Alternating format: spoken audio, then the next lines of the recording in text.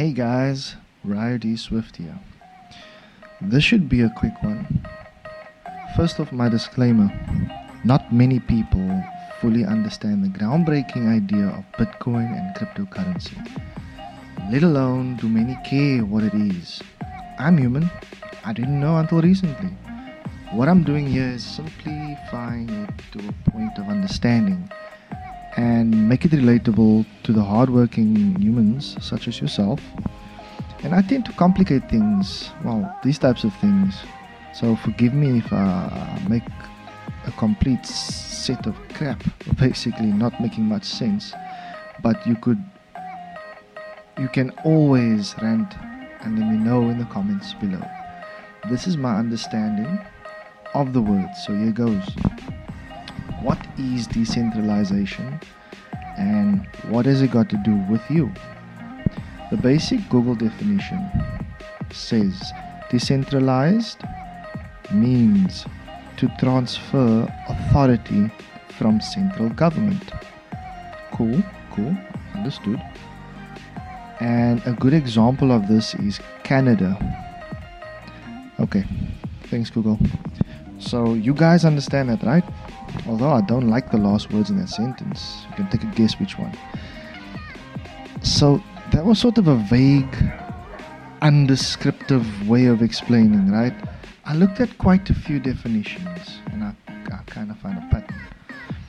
But the definitions wouldn't need to speak to me like they're using these big words. They would actually need to speak to me like I'm a child, to fully grasp what the hell they're saying, because they use these words that are basically jargon.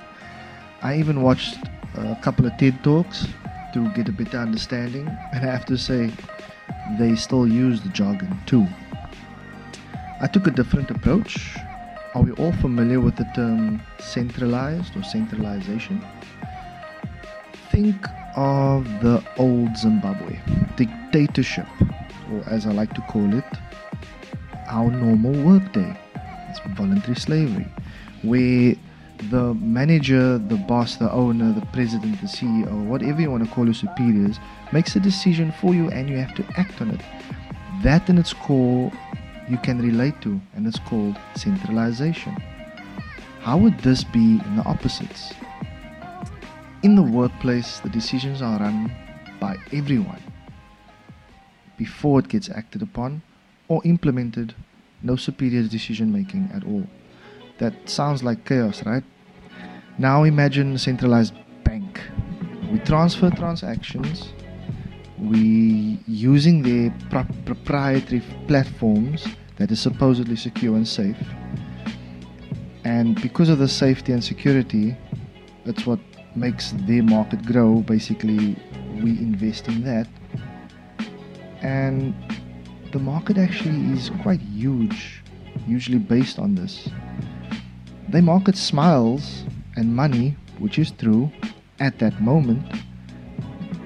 But in actual fact, you know what a bank actually does. They make money off of you.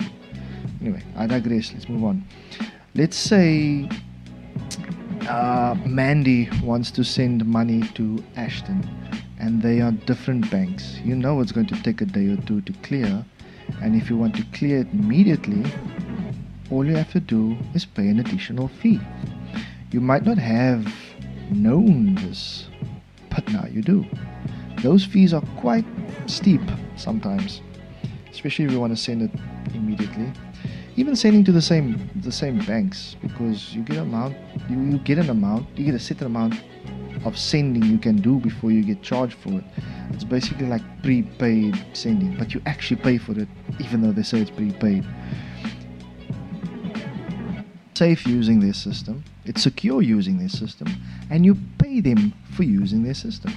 Although their system is not 100% secure, it's still a bit dangerous to use because they have control of your money, not your head, if you understand.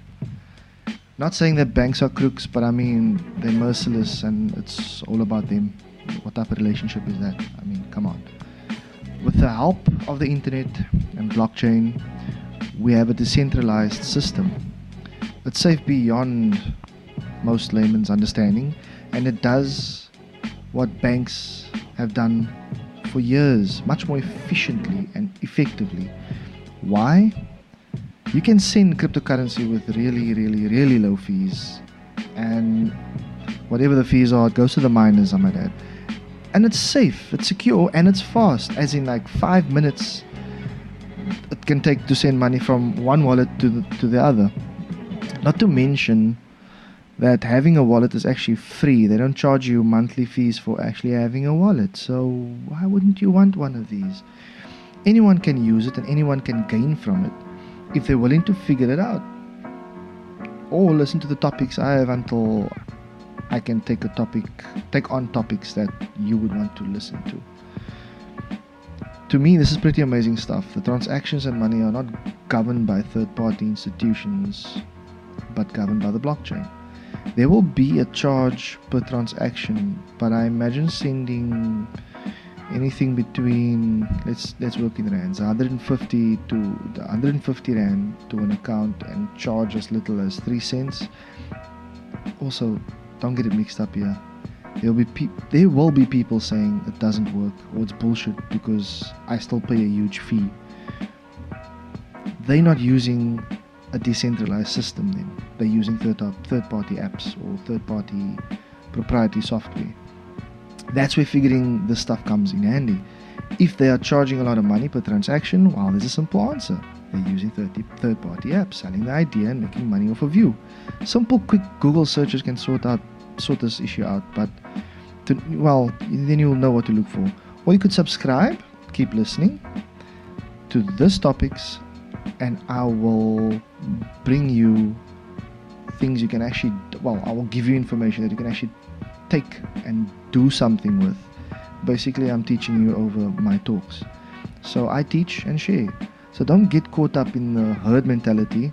If there's a problem or a challenge in anything, there's always a way around it or even through it. It's part of figuring shit out. Here's a bit of an extra before I finish.